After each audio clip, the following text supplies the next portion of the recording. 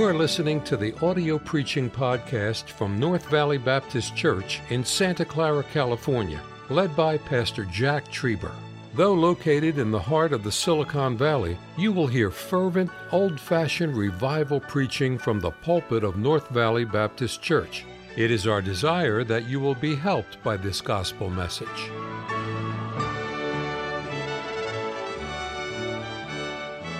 Last week, we were in Isaiah chapter 30, verse 18. Blessed are they that wait for Him. God wants us to wait, patiently be still, patiently trust. And God says He'll bless you if you wait. They that wait upon the Lord shall renew their strength. Tonight in this verse, we're looking exactly what Brother Reimers just sang, and I didn't ask him to sing it, but it's amazing the Holy Spirit must have told him. Last week we saw waiting on God. Tonight is working for God. God has a task for everyone in this room. You have a responsibility. You have a duty. You have a function in the work of Christ. In this body, this New Testament local church, there's something you should do to serve Him. Our theme this year is serving the Lord. When a child, I read this comment a while back, when a child is born into the world. Now I thought of that little child yesterday being born in this world, Aiden. When a child is born into this world, think of this statement. When a child is born into this world, his work is born with him. Mother and Dad, that ought to be very motivating to you. You need to somewhat figure out the bent of your child. It was obvious in my parents' life that I was not going to be anything that was handy. Building things. I built a radio. Literally built a radio in high school. And soldered everything together and put the tuner on, everything. And I put the electric, I wired it all up, and put it in, and I plugged it in an electric shop. It was it was working great. And a few minutes later, I saw smoke coming. I'm not an electrician. I am not an electrician. I rebuilt cars and motors with my dad. I can remember rebuilding. I sold a lot of cars in high school to buy them, fix them up, get them painted, sell them. I just remember that. I had many cars. I would think if I added them all up, I've got to list them somewhere, 10 or 12 cars in high school. And buy them and fix them up and sell them. Sometimes paint them. And we'd pull an engine sometimes. We rebuild the old motor. I rebuilt many fuel pumps. And I remember carburetors, I remember rebuilding those, and it worked. But it was always frustrating to me. It's sort of when our children were young and we'd build them a swing set. I just don't believe, I'm trying to be a good Christian, I don't believe in reading directions. What man is going to read directions? It's like a man stopping to ask directions to where you're going. You just feel it. You just know where you're supposed to go. Even if you go 3 miles out of the way, you never tell your wife. You just keep going. You conquer the road. But I'd build these swings or these little scooters or wagons. I'd build them, and I don't know why they did it. They always gave me extra parts. And I found out when they all fell apart, they were not extra parts. I wasn't built toward doing, I think I could build a house. I think I could build a builder. I could not do the plumbing, I think I could frame a house. I've roofed a house. I think I could do that. I think I could plant flowers and plant sod and put sod in and landscape, and I've got an eye for that. I have no idea how to fix things. I'm glad my wife doesn't know how to fix things like that, mechanical things. It would be so intimidating. Wife, can you fix this for me? I know that's probably male chauvinist, and I'm proud of that. God has put a child in your home. That little Eden was put in that home. Those parents cannot tell that child what he's supposed to do, but they must watch. That boy will have a bent toward music, I would imagine. He might have a bent toward this. He might have a bent toward architecture, to drawing or design. Parents are going to have to, he might have a bent toward speaking or communication. Those parents are going to have to figure out, maybe we ought to, without telling them, oh, you're supposed to be a musician. No, just make sure that those things are available in his life. My wife could tell you this is true.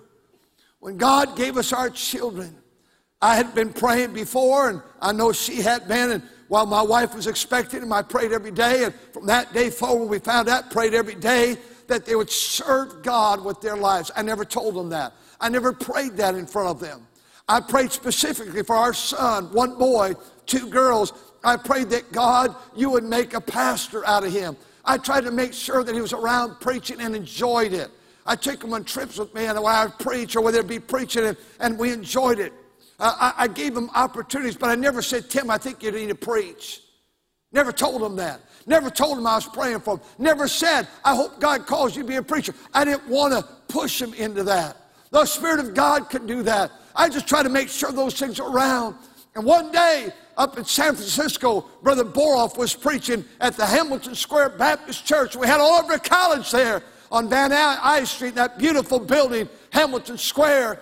And as he preached that day and talked about serving God in the invitation, he said, I tell you why you're not going to surrender to serve God, because you're afraid. And right before that, Tim was saying all these things. Lord, I'm afraid. I can't do it. I can't speak. I can't preach. I can't get a message. And Brother Boroff kept saying all those different things. And he finally walked forward. I didn't know why he was walking forward. I can remember on the side by the windows of that aisle on the left hand, and he was kneeling there. He never told me what it was. I didn't feel like I should ask him. He was I'm guessing a sophomore in college.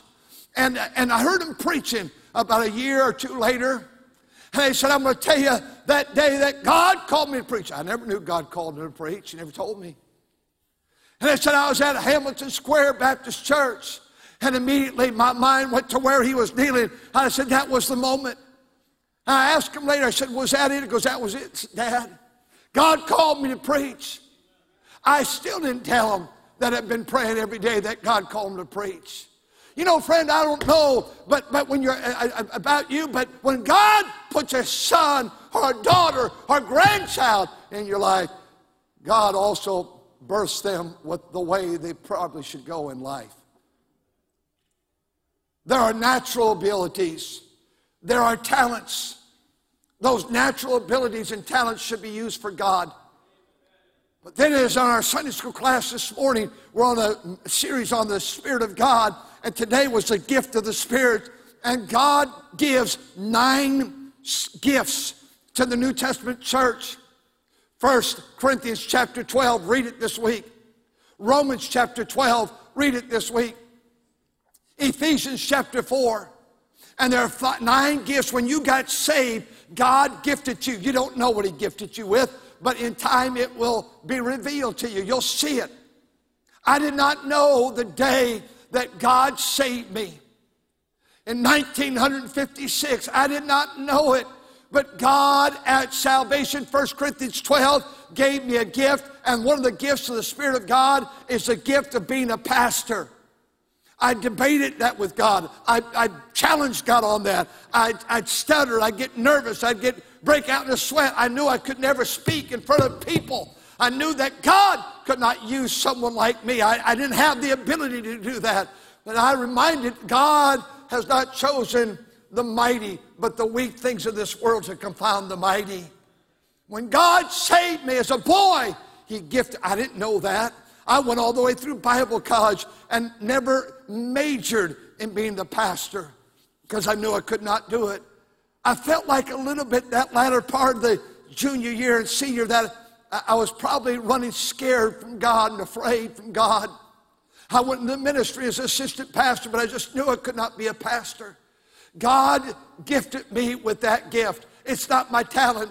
It's not my ability. It's not that my mother said I had to do it. It's not that my wife said I had to do it. And the Spirit of God gave that to me so many years ago. There's the gift of wisdom. There's the gift of knowledge. There's the gift, according to the Word of God, of faith. Some of you have great faith. Exercise it. There's the gift of teaching. It's mentioned 3 times. And if you're supposed to be a teacher, not just of a Sunday school class, but in summer chums, in Patch the Pirate, teaching soul winning, teaching music, teaching whatever. If God's given you ability to teach and transfer what you know to another, then you ought to find the place to teach. God gave the gift of helps. Many in this church have that gift. You're like those corpuscles that come when there's a cut. They just rush to that to try to meet that need and help that wound. And you see a need and you rush it. Why? You have the gift of helps. It's not hard for you to help the fatherless. It's not difficult for you to help the widow in her affliction.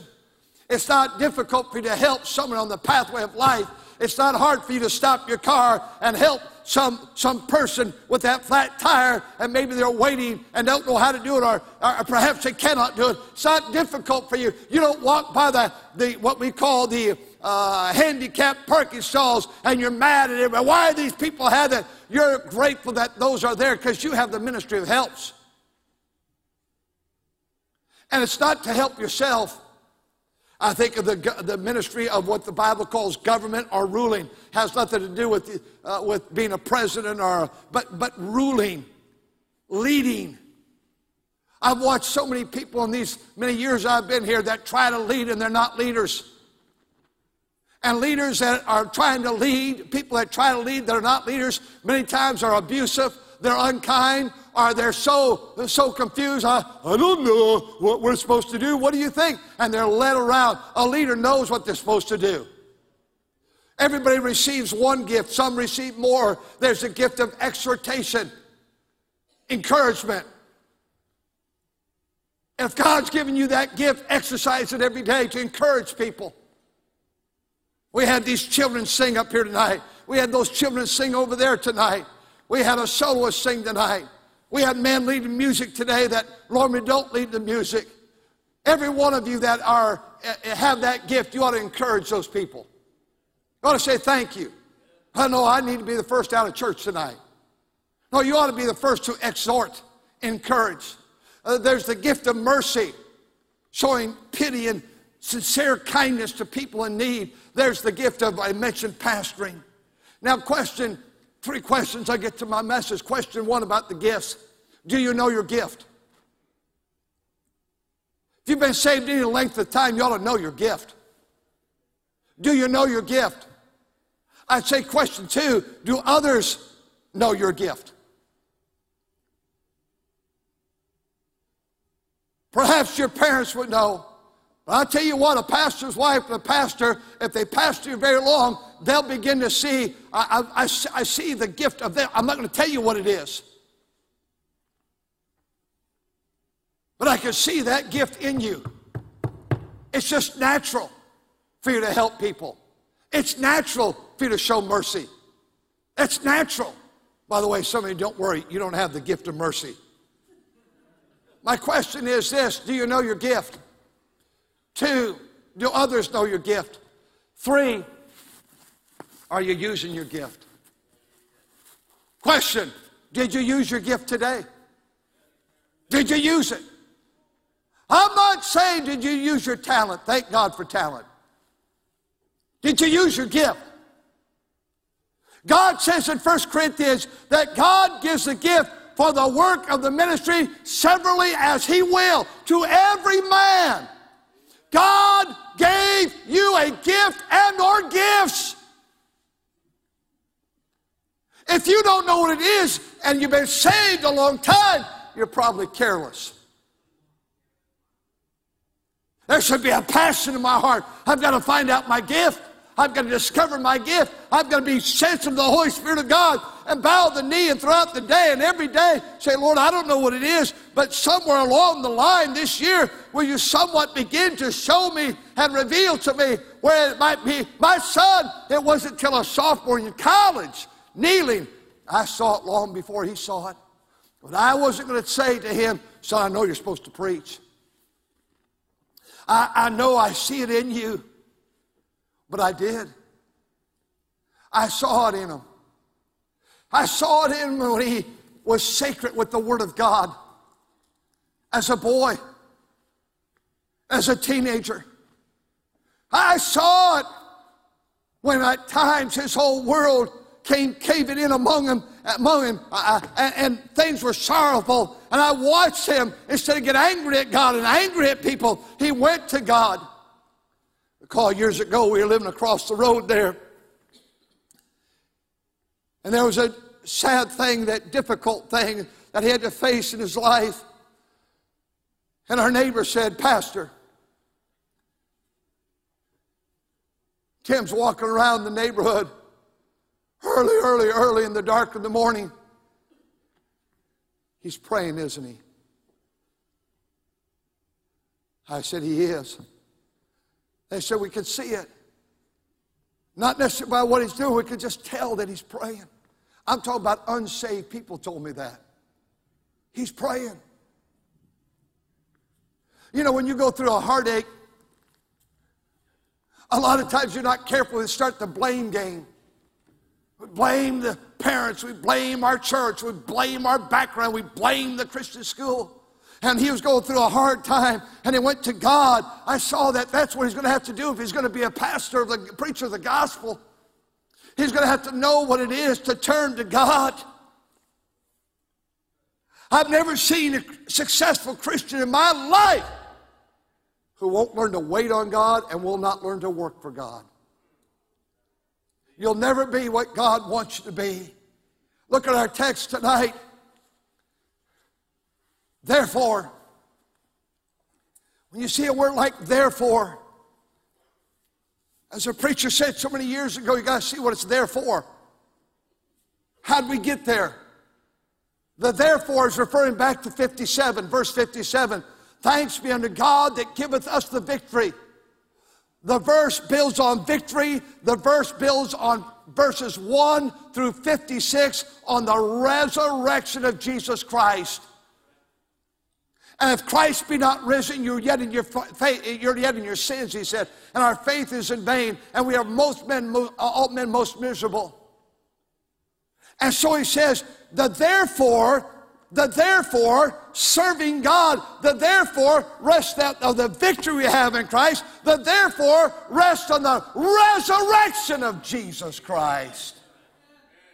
And so he says, therefore, it leads back on the previous verses. Therefore, be ye, my beloved brethren, be steadfast. What a church this is. What a church. It's the most working church I've ever met in my life. It's a serving church. It's a church that sacrifices.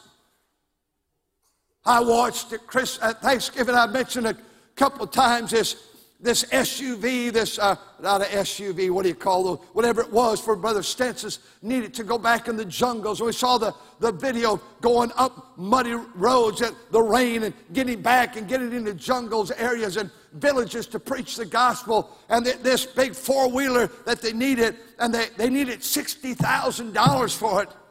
And I watched in a matter of a couple of weeks, God's people just give to that.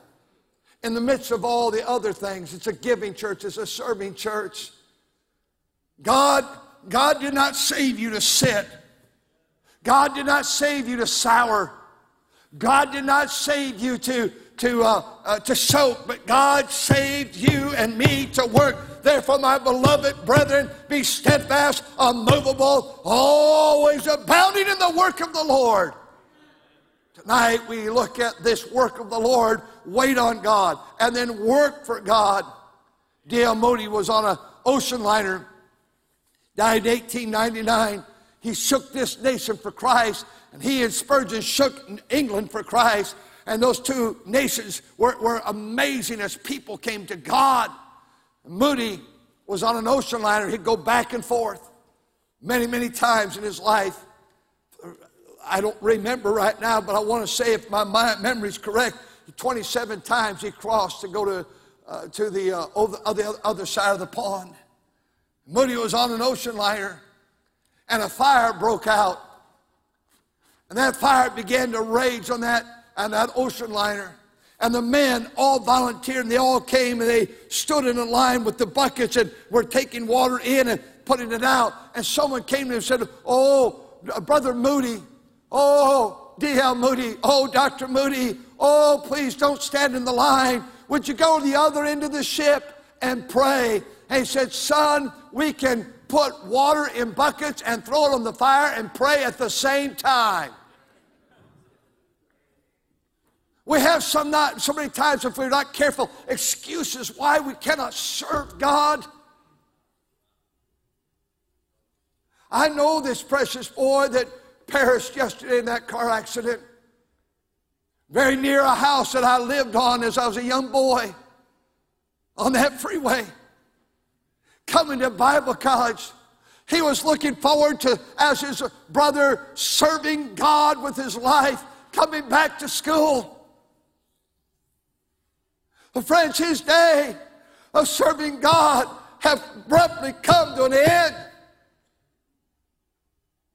And if God's given you life, use it for God. There's a work to do. This world of ours is a mess, and the only hope we have is not Washington, D.C. and Sacramento. The only hope this nation has are places just like this, that are preaching the Word of God, that are staying true to God. We need more churches than we've ever needed. We need churches to be filled. God says, "I want my house filled." We need them filled through the summer. We need to be faithful to the house of God.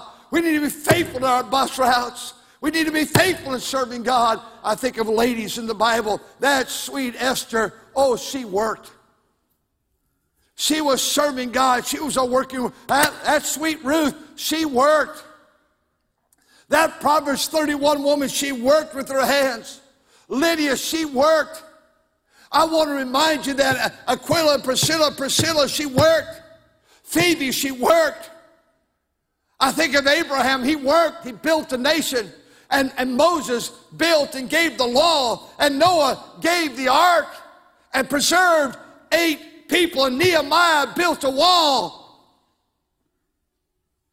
And Stephen worked as a deacon, and Paul and Peter and the disciples all martyred. They worked in the work of the ministry. Church and serving God is not a sideline. This week, June will come. And when June comes, let us not get to September 1st and look back and realize I did nothing for God. I'm planning on going on a bus route this Saturday. I already told the bus captain. I've got so much to do like you, but I've got to help him get that bus route up. I've got to help him. I must help him. And if your schedule's like mine, I don't have time for another thing. But I can't afford, and you can't afford to buy $1 million worth of buses without helping these bus captains. By the way, the bus captains are not the fault here. The lowest bus had more in church than most of the rest of us. Thank God for that. A lady came up to me just, I think it was last week, and she said, "You ran a bus as a kid, and now I'm a grown adult with my own family. I'm so appreciative you ran the bus to East Palo Alto." There's an opportunity to serve God. A young preacher stood to preach his first message. He was called to a church to be their pastor. First message in that church. And he preached about serving God. It was a tremendous message. Powerful message. Illustrated message.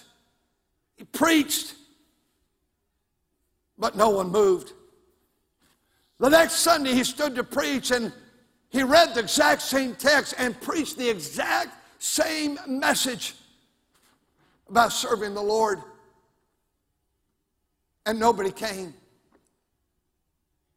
The third week he was there, his third week, he preached the exact same message, same text, same illustration. Finally, a man in the church, a little bit older, said, "Son, you've been here 3 weeks and you preached 3 messages on Sunday morning. All 3 were identical. Are you aware that you preached exactly the same message 3 weeks in a row?" He said, "Yes, sir, I am." He said, "You preached about serving the Lord week 1. You preached about serving the Lord week 2. You preached about serving the Lord week 3. All 3, same text, same message, same illustration. Why are you doing that, son?" He said, "I'm going to continue to do it till we obey the first one." I love you people, but you haven't got the idea. We're not here to sit. We're here to serve. And until we get serving God, are you serving God? So I'm raised in a family for God. That's your duty. Are you serving God? Sometimes we raise a family for God so they'll be beneficial to us. We won't have to deal with the drugs and the drink and the babies out of wedlock. No, friend, it's a lot deeper than that. You say, "Well, don't you know it's a busy area?" The world is busy. Hey, Brother Mark, I see you shaking your head back there. Sumatra, you've been in Singapore. Is it busy in Singapore? It sure is busy. By the way, you're not going to believe it, but they now have computers in Singapore. And they've had them for decades, too. They're busy. Hey, Brother John Mylan, do they have computers yet in India?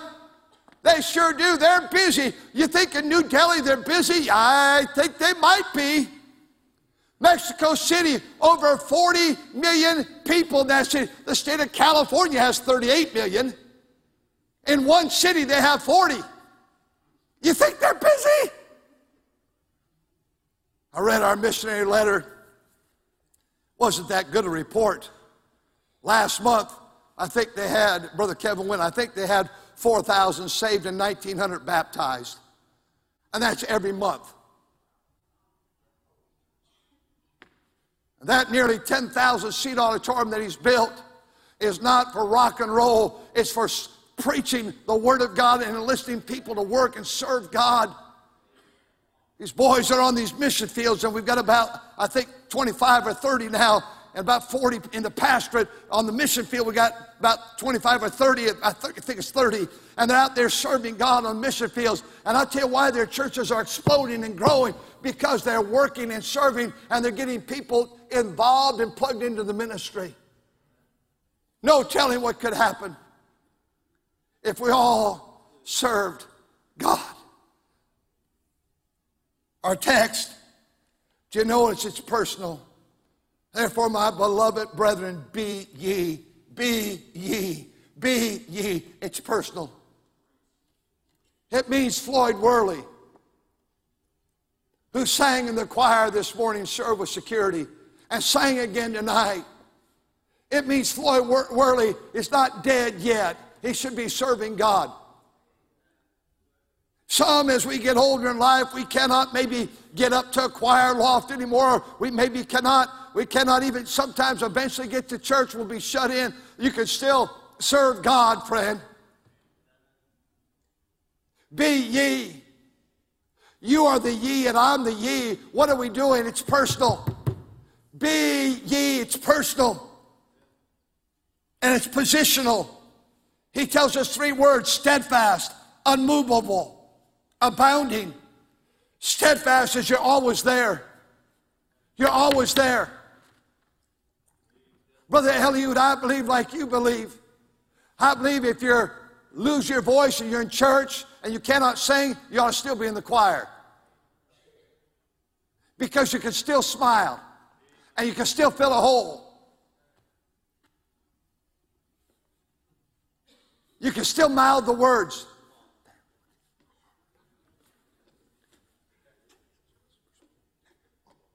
Still can sing.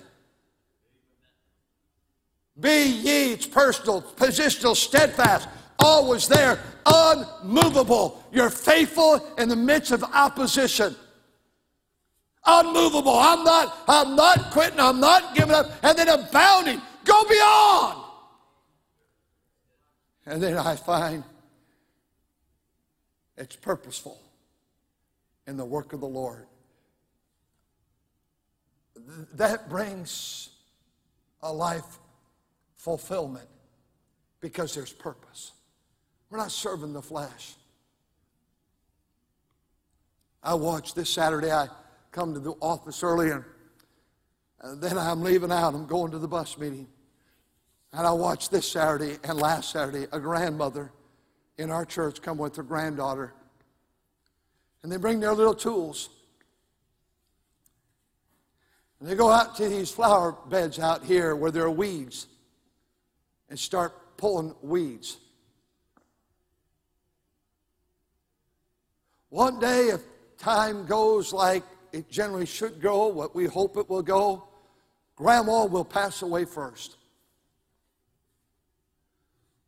But granddaughters will have the memory on this spot right here. And on this spot right here, I sat on the ground with my grandma and we pulled weeds together right here. And this place may become a sacred place.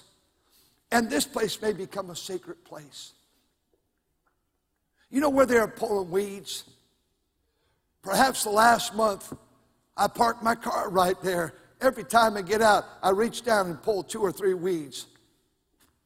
I just pull them all the time, and they just keep coming, and I just can't keep up. And I put it on my list. I'm going to work on that corner right there. I'm going to work on that spot. I'm going to work on that. I have it in my mind. I'm going to do this. And I pull weeds, and I throw them in the trash can. I'll go up 1, 2, 3 times a day. I'll always reach down and pull some weeds. But I'll tell you what, I watch what they've done the last couple of weeks around here, and it's breathtaking beautiful. You know, that's serving God. This is God's property. We don't have sidewalks of silver and gold, and we don't have the riches that maybe some other church and the money in the bank to do it all like I'd like it. But there's not a person that generally comes on this property, whether they're delivering mail or whatever it might be, that doesn't say to us, or a city inspector or a state inspector, that almost without fail they all say, this is such a beautiful property. I believe that's serving God. I believe as I stopped out, saw all these mechanics yesterday. And there's an army of mechanics that work out there. And they're always so kind. They normally stop and talk to me immediately. Half a dozen men or more out there working. And I was driving up. I was waiting on a bus. Brother Russ was, that's his first name. I can't remember his last L. I can't remember right now. And he owned the pizza shop. And he's out there working. He's moving a bus. And I'm watching Mark Giovanelli. Mark's right below me right now. He's in the radio room mixing for the radio station right now. And Rob and I watched Mark directing that guy. And I watch him in that wheelchair. Mark and I are the same age. He was a bus driver, and one day, as he was getting out of bed, his back exploded, and that was about 5, 6 years ago. He's never walked since, and he works at it, and he'll pull himself out, and he'll walk very gently and carefully, try to keep that movement going, but he lives in a wheelchair. And he still works on those buses. And I wonder how many churches that have a bus sitting, they're sitting all over America. And I'm talking to churches right now, your bus, you want to run it. But I've had more pastors say, I can't find any laborers. Laborers are few. Here's a man rebuilding this and fixing this and ordering this. Well, Bill's not here, Shilton. I don't know. I'll check. I don't know where he is tonight. He's always here. He's not old, but he's elderly. He's older than I am. That guy has dedicated his life to those buses. Brother Hardy, you come in every week and work on those buses, and Brother Ray and Brother Danny and Brother Kennedy and on, and tomorrow night we'll have bus workers out here inspecting the buses and write up all the write-ups, and then they'll fix them this week, and many others than that. I'm telling you that we've got people, Dr. Keller, others that work on those buses. Is God giving you that desire to keep those buses running? I think of gospel tracts and housekeeping, and God says, I want you to work for me. Thank you for listening to the audio preaching podcast from North Valley Baptist Church in Santa Clara, California, led by Pastor Jack Trieber. For more information about our ministry or to find out how to get in contact with us, visit our website at nvbc.org. May God bless you as you serve Him this week.